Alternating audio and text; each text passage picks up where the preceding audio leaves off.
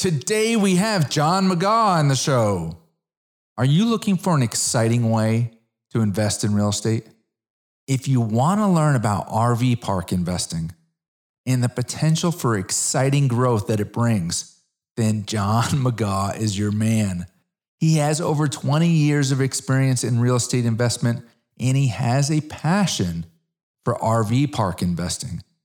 In this episode, you will learn the story behind his venture into the RV park asset class, the advantages and return profile RV parks provide compared to other asset classes, such as multifamily, the type of financing you can obtain on an RV park, and understand the main amenities that RV owners are looking for when selecting RV parks to stay at. Listen and learn. Do you want to get started investing in real estate, but you just don't know how? Or you don't know how to get access to the deals to invest in? No worries. I didn't know either. Go to dbprivateequity.com and I'll share with you how. Now, on to the intro. Welcome to Darren Batchelder's Real Estate Investing Show.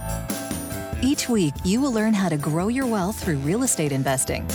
Be introduced to the players that are getting it done and learn how you can get involved.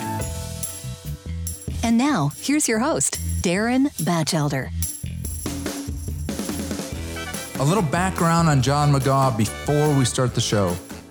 John lives in the DFW area. He's been investing in real estate for over 20 years, and he sees a huge growth opportunity with RV park investing. He shares that 70% of RV parks are owned by mom and pop owners. That sounds like a massive opportunity. Now, on to the show. Hello, everyone. Today we have a very special guest. We've got John McGaugh. John, appreciate you coming on the show. Thank you, Darren. It's very exciting to be here. Thank you for having me on your show. Absolutely. So just a little bit on how we know each other, and then we'll kind of get into it. So John and I are both part of the Sumrock Group. He's a member in a number of different groups that are focused on both commercial, multifamily, and RV park investing. And I'm very interested to have John on today because he's the first person I've had on the show that's going to be talking about RV parks. And I purchased an RV back in April of last year. So I'm interested to learn more about it. So with that, before we get into the Q&A, can you share with the listeners your background and what you've gotten into in terms of both multifamily and RV parks? Sure. Well, I've done a little more than just multifamily and RV parks. So I started with Lifestyles Unlimited. Well, I started before that with by myself. I was working an IT job and get off work, and I would go remodel homes and then put them up for rent. And that was, really tiring me out. So I went When was that? Gosh, that was, 2001. 2001. So you've been doing the real estate thing for over 20 years. Oh, yeah. Yeah. My first wife was a real estate agent, and she had a full-time job. And my brother-in-law, Gavin, was a broker in Arlington, and he would take me around in 1995, and he'd show me bricks. He'd say, okay, look at the line here. This will show you how to do foundation, if it has foundation problems.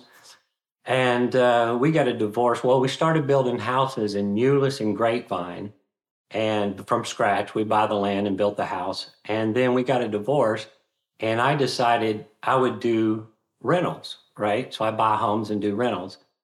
And, like I said, I get off work and I would go rehab it and do all the work myself, just small stuff. And then I'd hire some if I need an electrician or whatever.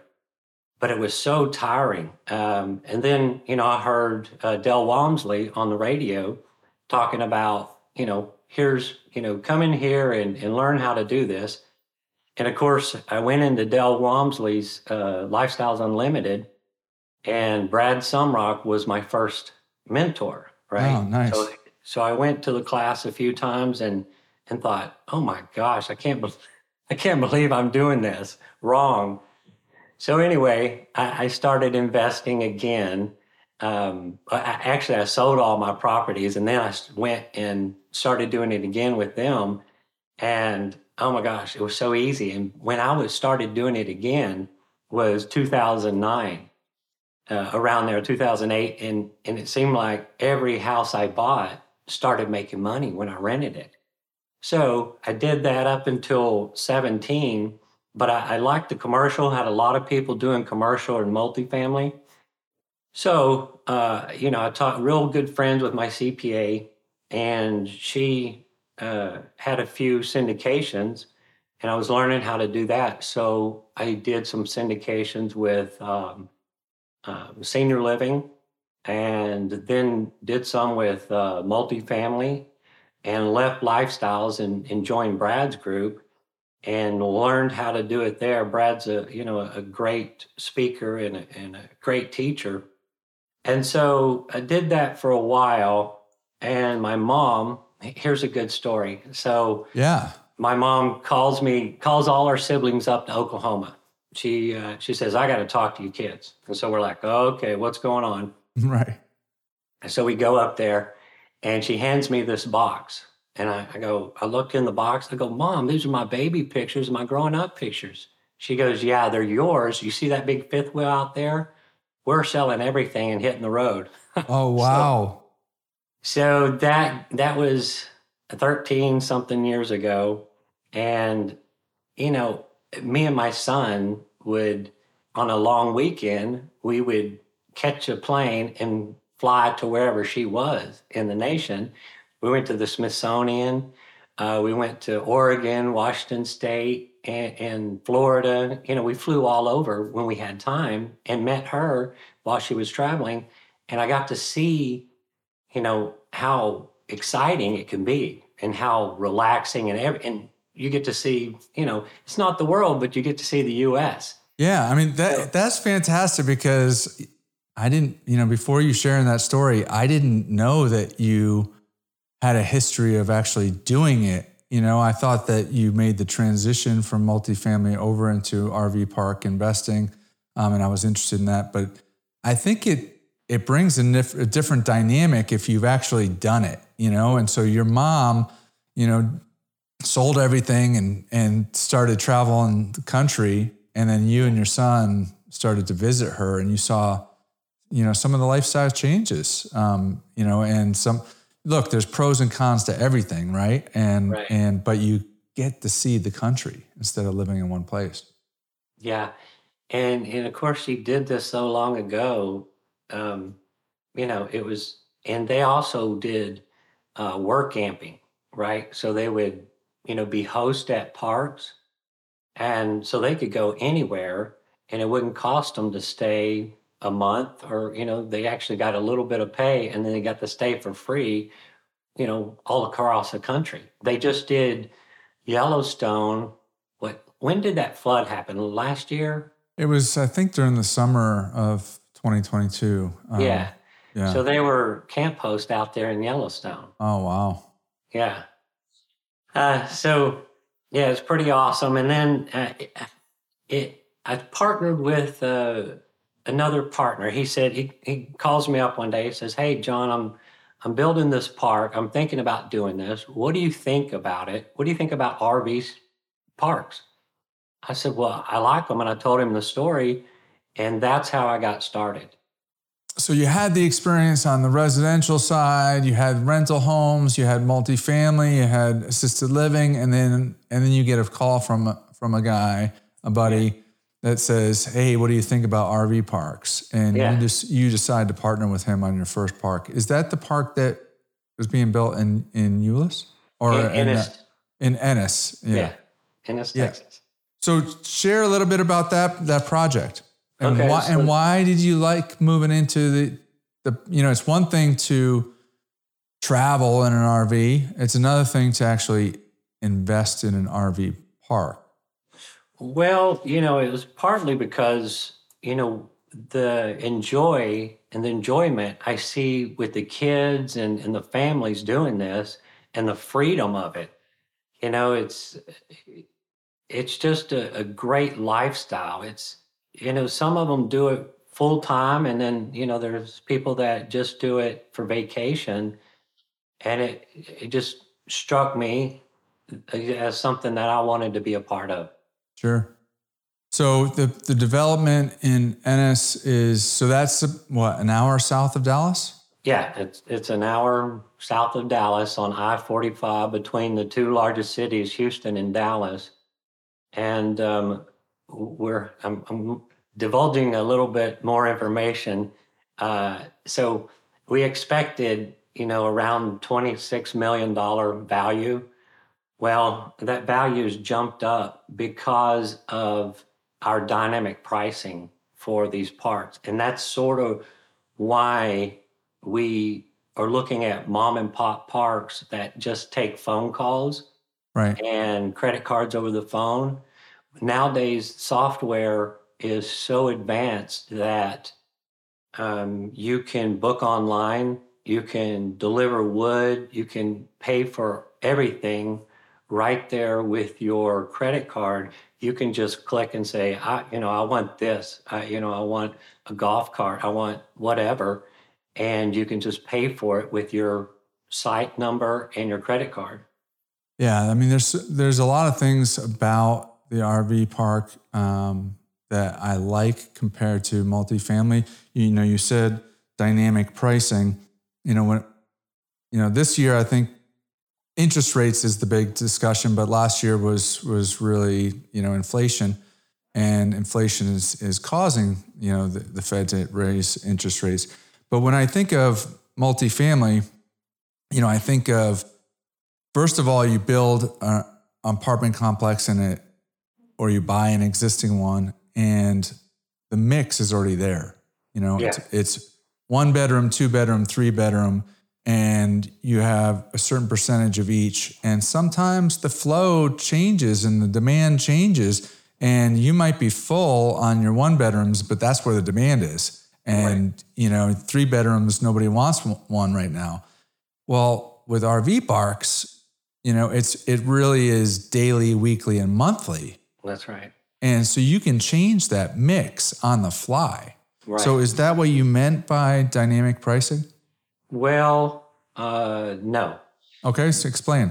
So, and to your point about that mix, you're absolutely right. If there's a recession, or people slow down on RV park transient people, you can change that mix to monthly or weekly, which is great. You can just change it however you want. And then let's say you have a big event coming, you can, you know, change that to daily.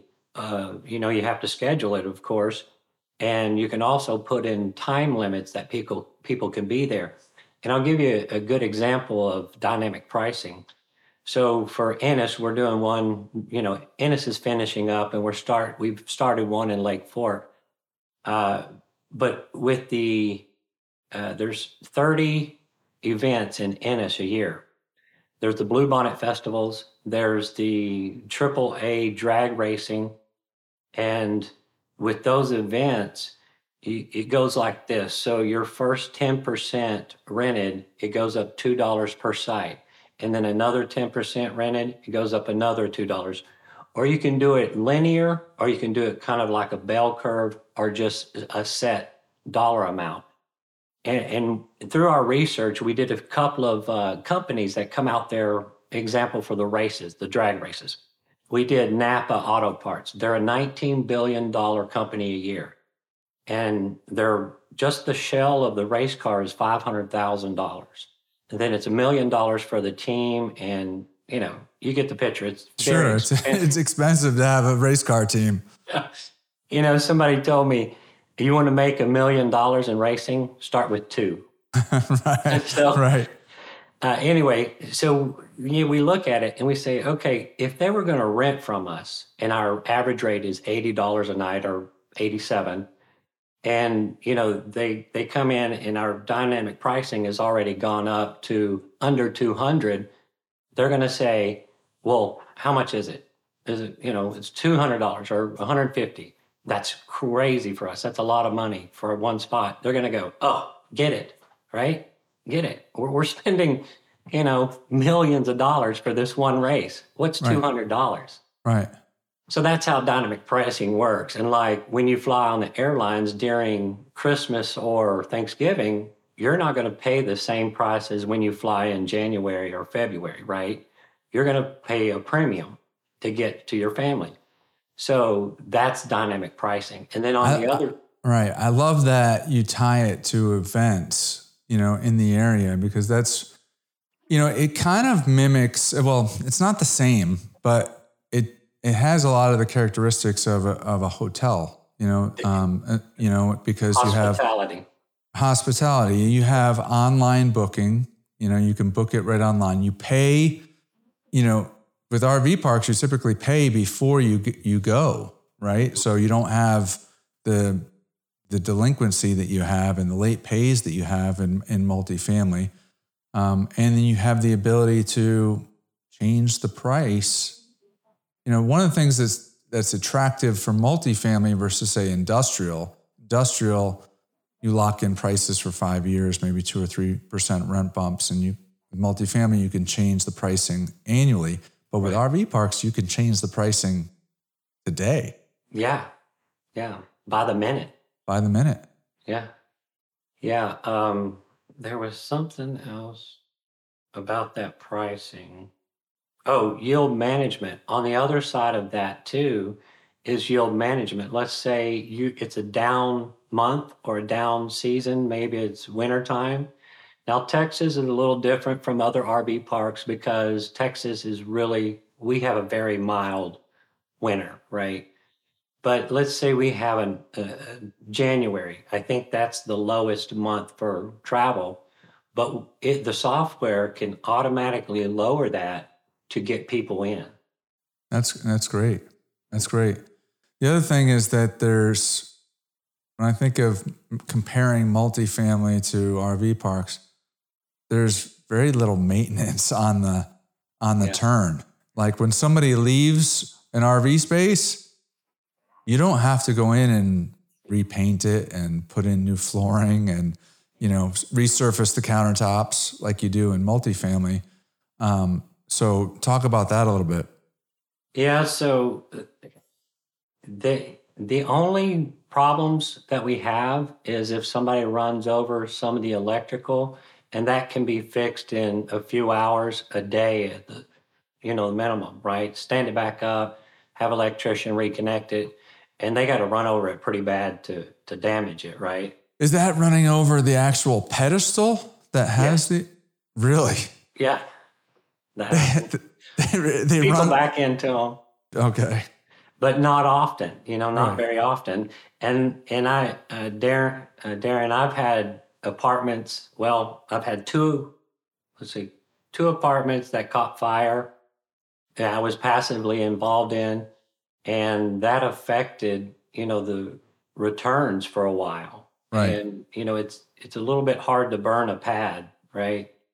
So, that's a nice thing. And then when it comes to also, I've had an apartment that had some problems with evictions, right? We couldn't get the people out because the judge was favorable to people not paying rent because the pandemic and everything. Of course, now it's starting to change and starting to get them out. But when it comes to RV places, they don't live there, right? There's no mailboxes. This is not an eviction. This is trespassing. Yeah, that's a big distinction between multifamily and RV parks. Now, I did see out west, there's some proposed law. I don't know if you saw it. It just came out like in the last couple of weeks. I think Oregon. If you stay over a month, they're talking about changing it to be, more tenant laws. Yeah. But that's got to be something to watch. But across the country, I don't think that is out there yet. And Now, that's the first. yeah, and I did see something about that. And we invest in the states that are more landlord friendly, like sort of some of the people in multifamily. I know they do that too, which is So what states do you like? like Texas, Florida, Louisiana, Arkansas is great. And it depends, of course, the amenities and the draw, right? You can have something in one state that has a huge draw. I like West Virginia. We're looking at a deal right now in West Virginia. We're going up there to meet the governor and the mayor of Charleston for a project up there. Very And cool. they just came out with the brand new national park, the newest national park. So your park is going to be near that national Yeah. park? Mm-hmm. So what kind of software do you use, and how is property management different in RV parks versus multifamily? Because my understanding is it's you don't have the choices on the property management side that you have on multifamily, where you can have third-party property management. So, one, what type of software do you use for all this online billing? And then two, do you self-manage, or do you have a third-party property manager? We have Buzzworthy Property Management, and there's many different. I mean, it's really come a long ways from the old days from managing. There's CampSpot, NewBook, RMS, and our software or our property management people run NewBook. I mean, RMS. And there's plenty of RV park management companies now. There are, okay. Yeah. I wasn't aware of that. Yep. So who is the target? One of the things I heard about RV parks is that from an investment standpoint, one of the attractive parts is that, multifamily, there's some deals that I've seen that have traded, 3 and 4 times, different buying groups. And they bring new capital, and they, improve the property that much more, and they're able to raise the rents. And but one of the things that I've heard about in the RV park world is that there's a lot of mom and pops, that have, purchased one RV park, or 2 RV parks, and they're self-managing, and they're, they kind of want to retire and get out, and they're not as sophisticated and don't have all the software applications and the know-how to take it to the next level. Do you see that? Oh yeah, it's 70%. 70% are mom and pop. The other 30% are like KOAs, Jellystone, Margaritaville. Now Jimmy Buffett's company is getting big into it. So those are the parks we like. There's the very low end RV parks like trailer parks. And then there's the mom and pops that we like to buy and bring in the software. And the software now in the management companies, they do a great job of managing these, and we can continue to buy, parks. It's like when I was at Lifestyles Unlimited and they told me how to do it right. Now we just hire the people who already do it right, and we can continue to go buy. Like, I could continue to go buy single family homes and go, oh, wow, that works. Right. And with these management companies that know how to do it and raise the rents, or do that not dynamic pricing, it's great. We're looking at one. Actually, we're about to buy it in Louisiana, and it's a mom and pop. It's a guy who had a bunch of land out there, and he built an RV park because he wanted to. And the same thing, he's about 70 something years old, and he's just tired of running it. And here's how he did it. He had the people that live there, the full-timers, cut the grass, check the mail, take the payments. And so we're, and it's full. They have a little bit. Yeah, they have a little bit for transient and weekly and nightly. But, they could do better, right? And we'll do better on it. Yeah, that's huge. Is take some people I've heard have kind of compared it to self-storage maybe, 10, 20 years ago when, nobody was really in self-storage in a big way. And it was a lot of mom and pop self-storage facilities. And then, people have gone in there, and now there's a lot of supply. There's a lot of, self-storage facilities around. So what I've learned in my travels is that there's kind of, and you correct me if I'm wrong, but I kind of break it down into like 3 different types of parks. A destination park, you're going someplace because either the park is fantastic and has a ton of amenities, or it's close by to something that you want to go to. A transient park, like, hey, I'm going to Colorado and I can't get all the way there in one drive, so I'm going to stop in Amarillo and stop overnight. And so I'm just going to be there for a night.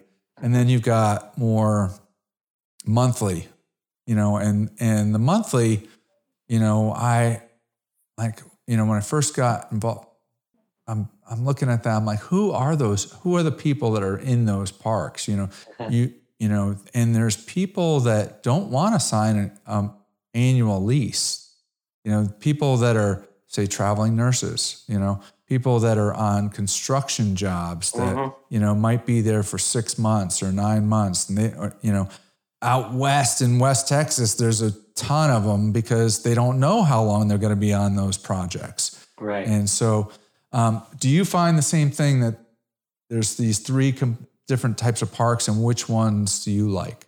Well, focus on? I've got a funny story. So we're starting Ennis, right? And we had an investor meetup on site at the property. And so me and my partner are standing there, and this Dodge Dually 4-door pulls up, brand new. I mean, it's expensive, $90,000 maybe. What do you think? Something like that. So we're waiting on. It's getting to the end of the day, and we've had our investors come and go, and had a barbecue lunch, and we're kind of wrapping it up. And I look and I asked my partner, I said, "Are these your investors?" He goes, "I don't think so." It was a husband and wife in sweats and Crocs, right? And, some flannel shirts. And I go, "Well, I don't think they're mine. They just don't kind of fit our typical investor, right?" And so they walk up and they said, "Hey, do you know when your park's going to be open?" And we told them, and I said, "What are you looking for?" He goes, "Well, we got 20 workers for BP that are putting in solar farms around our oil leases." Wow. And so we had 97 spots. We said, "You want 20 spots?" "Yeah, we only need it for about 6 months. We need 20 spots." And then we're like, 20, that's 20% right there. Boom. Leased up. Yeah. Right. So, yeah, we were floored. And we see that. Those are the monthly, right? They're like, we're coming in. We were looking at a deal in Pecos, Texas, like you just mentioned. And the same thing, those guys go out there and right, how long are we going to work, right? We're going to get all the money we can. I used to have a friend that even worked out in Pecos. And, I tell this story. One year he worked for a little bit, and, he still had his old car. And then he went out for 6 months. He came back in a brand new 4-door, F-250 Ford. I'm like, "What happened?" He said, "Oh, yeah, we're making real money, making good money." Right. These transient people, in the hospital, nurses, they can make, real good money, and they don't have to stay in one spot. If you do a transit, the nurses get paid more, and these guys doing, remote work or far from home get paid more. And, the RV parks on a monthly basis are pretty darn affordable from what I've seen. So, can you share what's the typical monthly rate for an RV park? And, we'll compare that to, say, multifamily. And I think we see like $550 up to $1,500 depending on the location, right? And the need. I mean, $550, that's, you can't get a 2-bedroom place for $550 in Yeah. multifamily, you're talking, $1,000, $1,200, $1,500, depending on where you're at.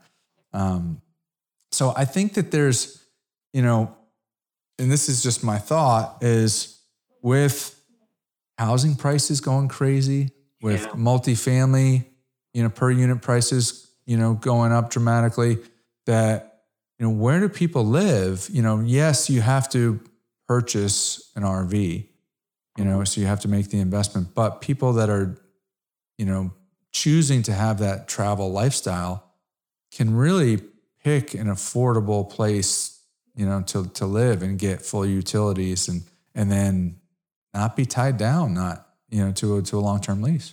Sure. And we see some of that happening to houses, especially in the DFW area.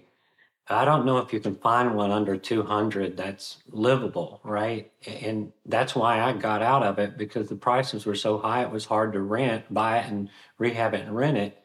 And we see a lot of people in articles about people just selling, like my mom, selling their house or not buying and getting an RV and then living anywhere there's internet, right? And working from their RV. The biggest growing group of RVers are millennials and Gen Zs making over $100,000.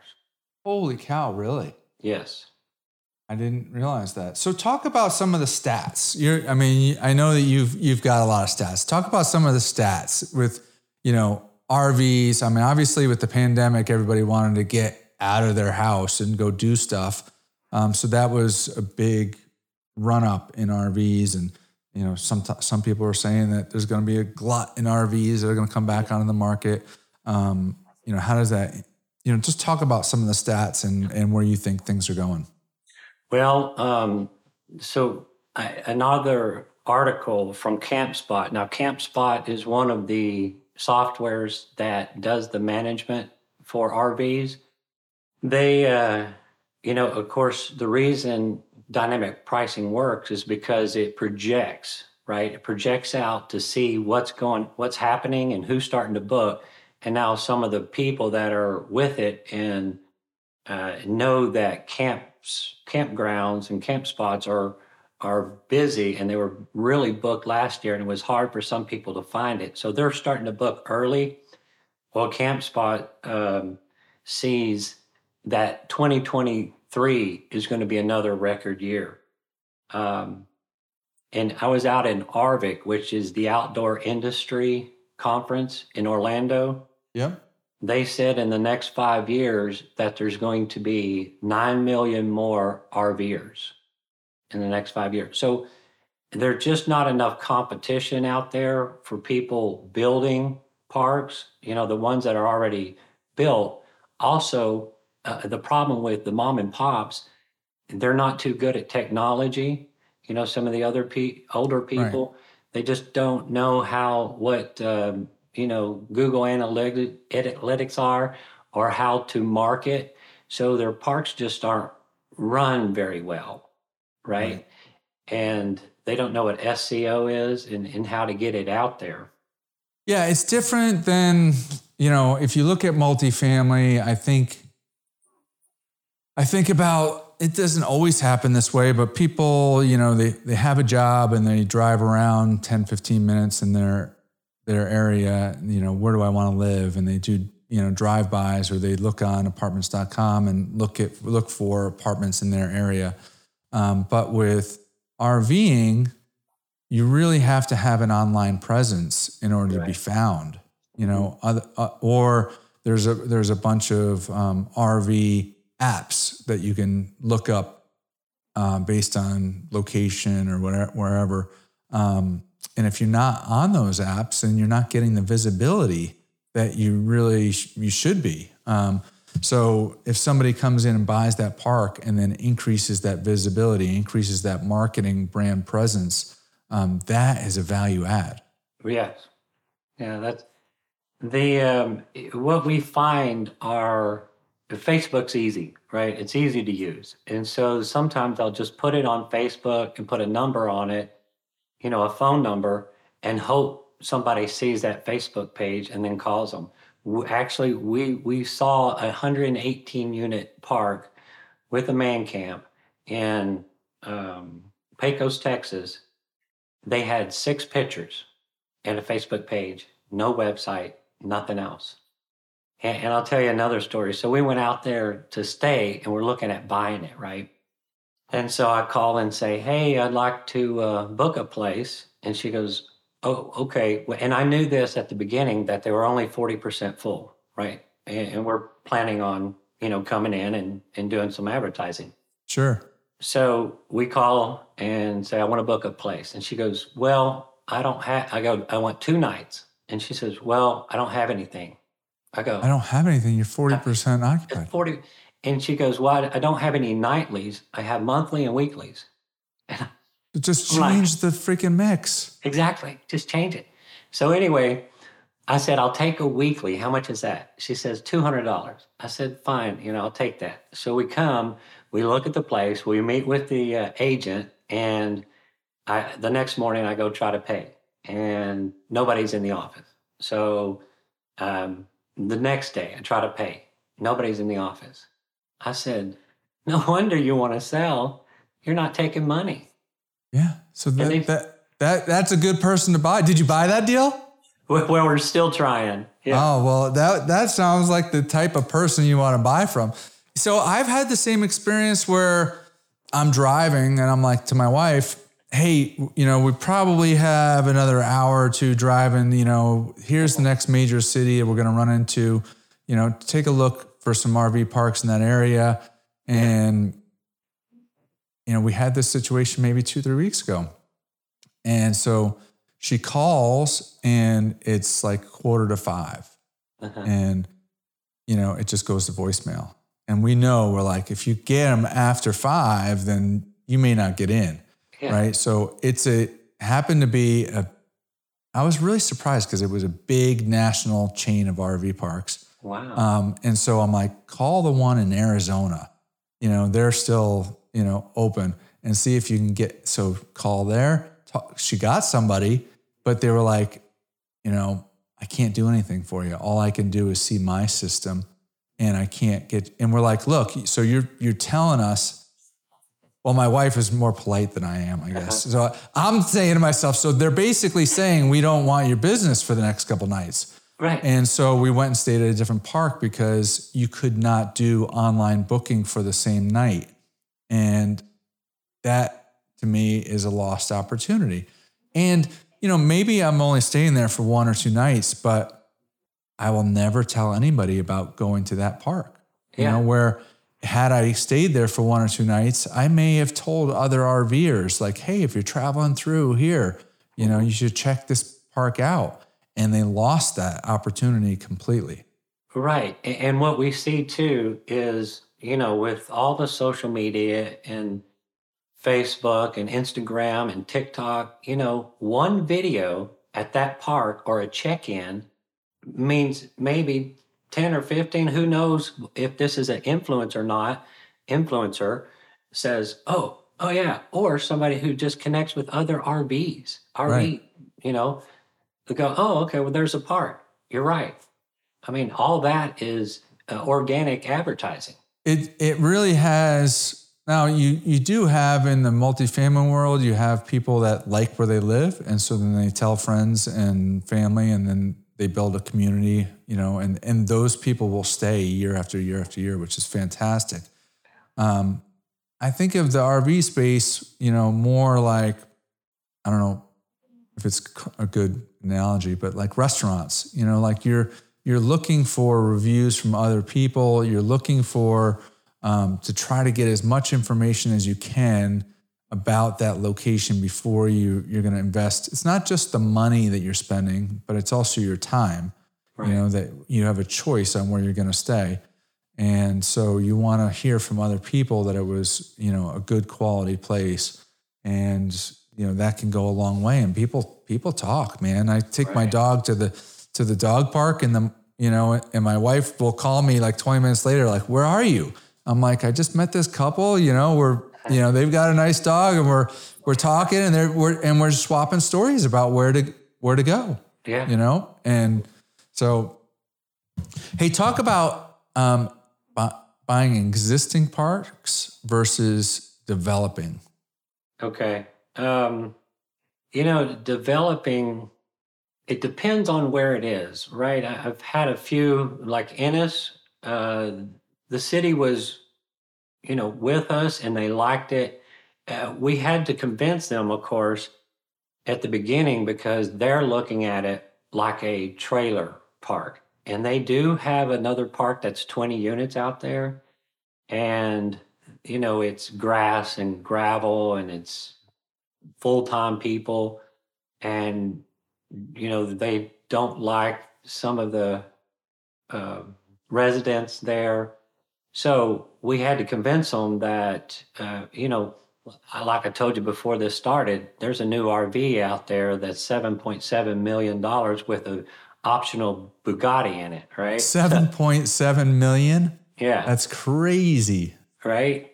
And it's optional Bugatti. That didn't come with. But what are the low end? So there's a huge range in RVs because you can get in with just trailering your, getting a trailer too, or pulling a fifth wheel or getting into the A-class. So what's kind of the entry level? Well, I think maybe a 23-foot or even the vans. Well, the entry-level vans, right? Those are small. Those can be expensive when you. Oh yeah, they're $120,000. I think. Yeah, when you make them custom but the trailers you can get in for what 20, 30, 40 grand. Oh yeah, 30 grand, sure. And so you've got a huge variation between to fit any budget from 30,000 all the way to 7.7 million. Yeah. And those people are probably staying in a little bit different place, than but when what we're talking about. The difference between existing and construction, right? Yeah, right. So it depends on where it is, and if you can convince the city, hey, this is not a trailer park, right? And with Ennis, we've said 90-day stay. That's it, because they don't want pink flamingos and decks built right in the front yard or beside their trailer. They want to pick up and move on, so you don't have those people that are just staying, right? So is that part of the 90-day max? Is that just your policy, or is that something that was part of the approval for getting the park approved with the city? Yeah, that was with the city. Okay. Because they didn't want another trailer park. I know a lot of cities aren't fond of trailer. Yeah, I mean the RV park. I understand having to educate the city on that. Where my mind is wondering is like I've had other people talk about. They would use the term winter Texans. People that were up in the Midwest and they're they want to get out of the winter. And, maybe they're in Minnesota or Wisconsin or wherever, and they're looking to come. They don't want to go all the way to Florida, and Texas is a shorter drive and, they like the community and it's a milder winter, but they want to come from maybe, October to April, and so that's over that 90-day limit. So you kind of miss those people. Well, we'll have to have them leave for a day and then come back just so we meet that criteria is 90 days in this spot. And they can go, they can boondock or go. Walmart used to let you sit in the parking lot or stay in the parking lot overnight. So something like that, the city really doesn't want them staying. Camping out, right. Yeah, camping out, right. And making it their permanent residence. Yeah. Hey, talk about financing for RV parks because, a couple interesting things there. One is, on the multifamily side, it's kind of upside down, right? Yeah. Like cap rates are lower than the interest rates that you're getting on the loan. So you actually have to implement some of the value add just to break even. Yeah. Where on the RV park side, there's still a positive spread, I believe, you correct me if I'm wrong, between the cap rate and the financing you can get on it? Yeah, we're seeing a lot of the mom and pops around the 10 cap, and they still have a value add, right? So if you're buying a park that doesn't advertise much, doesn't have a website, doesn't have professional management, and you can buy it at a 10 cap and come in and implement the dynamic pricing, it does very well. And then on the what kind of financing are you getting on something like that, both LTV and rate wise? Well, we just got a term letter 2 weeks ago from a bank with 75% LTV. And we talked about this a little bit before, is that we thought we were going to have to bring in half equity and half debt. And the bank said, and of course, the bank president was an RVer, and he says, listen, I get it. You guys can stop raising money if you want, because we'll bring in 75%, we'll do a 75% LTV loan. And that's it was huge. a pretty good interest rate too. What was the interest rate? It was 1 over prime. 1 over prime. What's prime now? Yeah, well, it changes, but 7.75. Is it 7.5? So Yeah. 8.5% rate. Yeah. And so And you've got 150 basis points positive spread on 75% Yeah. of the purchase price. And we already did our underwriting at 8%. At 8%. So, right. That's fantastic. Now, what's the remaining of the terms on that? Is it a 30-year amortization, 25-year amortization, 20-year? Is there any interest only? It's an interest only. For how many years? 2 years. Okay. And then a 20-year AM. 20-year AM. Okay. So that's a little bit of the difference and that's bank financing versus agency financing on the multifamily. Bank financing typically wants either a 20 or 25-year AM versus a 30-year. And so they're getting paid back, principal, at a quicker clip than the agencies. So what are the investor forecasted returns on these RV deals? Well, is it comparable? Is it better? Is it multifamily? For one of them, we're doing is a 3-year guarantee during construction, 8% pref, but we're pretty sure we're going to beat that. We're looking at with 100,000 down, return of 370,000. Wait, 307,000 on your 100. So you get your 100 back plus 207,000. Yeah. So it's more than 8% pref. So you've got the 8% pref, but then you're also having your pro forma that you're going to sell it at a. Do you sell these or do you keep them, or what's the exit strategy? Well, we like the 5-year exit strategy. Unless we refinance and then we make the decision to keep it. If we get enough of the financing back, we raise the value enough to refinance and get a lot of the investor money back, then we just keep it. And what we like to do is kind of toss it out there and say, if there's a offer for it before we refinance, say, okay, here's what we're going to make. Do you guys want to sell? Now, our project at Lake Fork, we know that these guys make offers out there quite often to the owners because we've talked to them, and they won't sell is because, they're making money and they don't want to sell. What else? One guy said, what else am I going to do? If I sell, I may have money, but I like it here. So why sell? Yeah, it's not his time yet. It's not his time. So, but so it's similar to multifamily where you have 2 exit strategies, either a cash out refinance or a sale. And It's a 5-year business plan as well. Yeah. But that's that's a pretty amazing, pro forma return. I mean, typical multifamily pro forma return I see is double your money in 5 years. So you put in $100K, you get your $100K plus another 100. And this deal that you're talking about was $100K projected to turn into $307K over 5 years. So that's, the power of getting into a market that is, it's less efficient. Mm-hmm. There's less competition.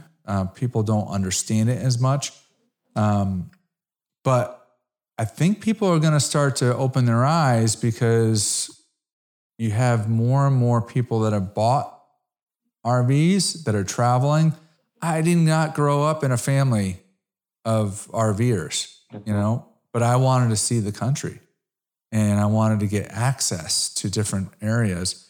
And I'm one person. And then I tell other people, and I can't tell you how many people ask me questions about it and are curious and, they want to try it. And now there's platforms where you can rent before, is it RV Share? RV Share and RV Easy. Yeah. So I rented 3 or 4 times before I purchased. Yeah, so did I. And so that's a great way to see if you're going to actually enjoy it. And what did you rent? I rented an Airstream 3 times. Wow.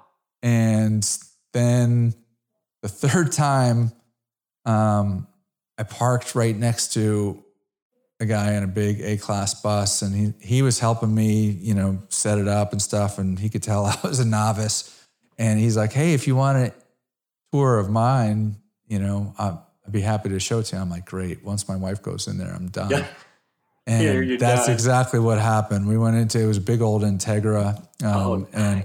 And we walked through that. And my wife was like, "Dishwasher, washer, dryer." And so I did not have a truck. So when I started looking at the cost of buying a truck and the trailer, it started to make sense to look at getting an A-class. Look, it's like anything. You always spend more money than you think you're going to. And so I did. But, we enjoy it. We enjoy lifestyle. And, I think there's a lot of opportunity on the RV park investing side as well. Just even, do you guys do storage too? Well, RV storage? We do storage.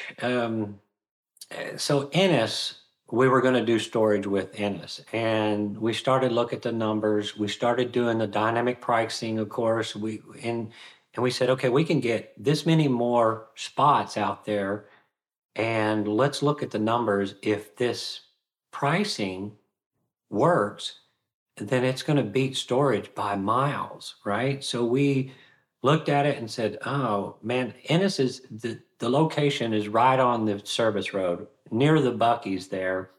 There's a massive Buc-ee's, and you're right behind it or right next to it? Yeah, it's 1,250 feet up the road from us. Yeah, I mean, that Buc-ee's, every time I drive by it, is just packed. Crazy. Man, they know market. I mean, they know locations, right? Right. And they also, that's an opportunity zone that they put that in. Oh, is it really? So is your park in an opportunity zone? No.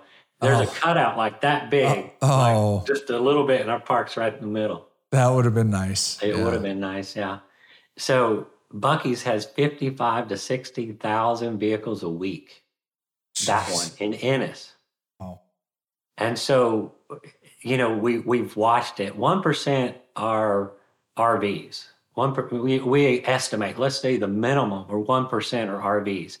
So we have 97 spots. And what's 1% of 55,000? That's a lot. Right? That's a lot. So what was I love that you did that comparison of, okay, storage versus adding more spots. You said it wasn't even close. Like, what was it? 2 times, 5 times, 10 times? What was the differential in terms of opportunity? Well, we don't know exactly yet, but at least 5 times more. Oh, and I got to imagine that the construction cost per unit is less and building the storage as well. So That's it's correct. less CapEx, and you're getting a better return. That's right. And you were already building whatever you have for amenities, the office, and what I don't know. Do you have a pool or anything like that? Yeah, office, pool, showers, clubhouse. all that. Also, all of that was already being distributed. You're already building that, Yeah. and so you're just adding new spaces. That's huge. Another thing I learned by looking at RV parks is city sewer and water. Do your parks have that, and do you see that as an advantage? Absolutely. That's a huge advantage. Of course, that's where you get into talking to the city, more cost. Ennis has city water, city sewer. The West Virginia one will have city sewer, city water, electric, gas on site. The one at Lake Fork, that's going to be septic. We may have city water. Right now it's on well, and then septic. And so you missed one other utility, Electric. internet. Oh, internet. Internet's huge. That's the biggest complaint on different RV parks is internet. Yeah. So what do you guys do for internet? So we'll do Starlink, Elon Musk Starlink, for remote locations like that. But we got fiber in Ennis. I did some research. I paid for a survey, sent it out to thousands of RVers, and said, "What's your number one ask? What's the number one thing that you want in an RV park?" So 1 and 2 were shade and internet, right? And it was so close that I think internet actually beat it, but and that goes hand in hand with the people working remotely, right? So that's huge. I mean, that's one of the biggest complaints I see on RV park apps is nice park, but the internet was terrible, Yep. And so how do you work the Starlink for an entire park? Okay, so, well, you remember I'm a network guy. My old job as a network guy. Okay. So Starlink can do. We've seen it do 70 down. So we'll bundle 2 into what they call a router that aggregates these together. So you'll have that much bandwidth going over 2 or 3 Starlinks if you're in remote.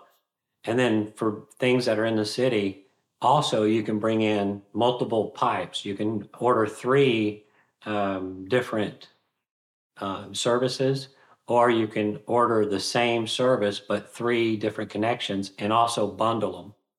Yeah. So our point is, we want the fastest internet of any park around us or wherever we're at. Which is definitely huge for anybody that has been traveling in an RV. It's very frustrating being someplace, and for me, I had pretty good internet in most of the locations I went to, but I was in Florida just in January, and it was extremely frustrating. I was in a high-end RV park, and the internet was terrible, and I was on Zoom calls, and I was getting bumped off. So I had to go out and buy Starlink. Oh, did you? Yeah. How is it? I went, it was great. It was great. Once I got Starlink, it was fantastic. But that's why I was wondering how you leverage that across, multiple spaces, because I had Starlink for my RV. It's located outside, and you run a wire into the RV, but well, and here's another thing. We use 3 solutions, and they bring in Ubiquity wireless, and then we take those 3 Starlinks or whatever, put it in that router, and that router goes out to this Ubiquity wireless, and that covers the whole park. That's how we do it. So you hook the Starlink, and you have multiple Starlinks. Yeah. Multiple Starlinks into a router, and then the router goes out to where all of the spaces can access it. Right. It goes out to wireless devices throughout the park, and those RVs can connect to any one of those. The one they're closest to or have the best signal. Right. That's awesome. Well, what's your view on, we're coming near the end here. What's your view on RV parks for, say, the next 5 to 10 years from an investment perspective?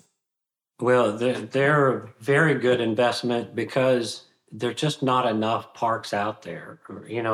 Like the RVIC, the outdoor industry group that we talked to in Orlando, predicts 9 million more in the next 5 years. And you can't provide enough spots for everybody. So we've got to, buy some spots and upgrade them, expand them. So we got a couple of those we're going to do. And then develop more spots. Like we were approached by West Virginia to come out there and say, we need it. We got to have some spots, right? They've got the new national park, and so that's what we're seeing. We've got people that just request us to do it, and it's going to continue to grow. And the thing is, this, that the pandemic during 2021, it estimated 2.7 million new RVers. And what we got was 10.4 million in 1 year. 10.4 in 1 year. Yeah, of new that was RVers. reported by KOA. Wow. Yeah, so you have a lot of people that started doing it, and some said, this isn't for me. I was afraid that I was going to get sick. Now I already got COVID. I'm not going to be sick. Right. But you still have people like me. I'm an RVer now. You're an RVer. Yep. And then I have friends that go, oh my gosh, I love what you're doing. I love where you're going. I want to do it. And then now they started renting just like I did, just like you did. Right. And go, oh my gosh, this is cool. Right. So it's going to continue to grow.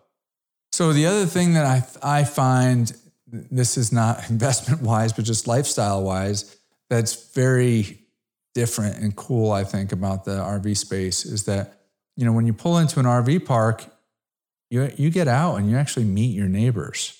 Right. And it's very social where, if you, in your house, like so many people pull in their neighborhood, they pull in their driveway and close the garage door behind them. They don't even know a lot of their neighbors. And then if you go to, an Airbnb or whatever, do you knock on the door next door to introduce yourself? Probably not, Right. But that's the part that I love. Like I love meeting people at the dog park or, we're sitting by and we're at the campfire and we're just talking and just getting to know other people, which is fantastic. Yeah. So, hey, how do people reach you if they want to get involved in this space? Hey, just go to my website, which is thervinvestor.com. And, you'd like to fill out or find more information there.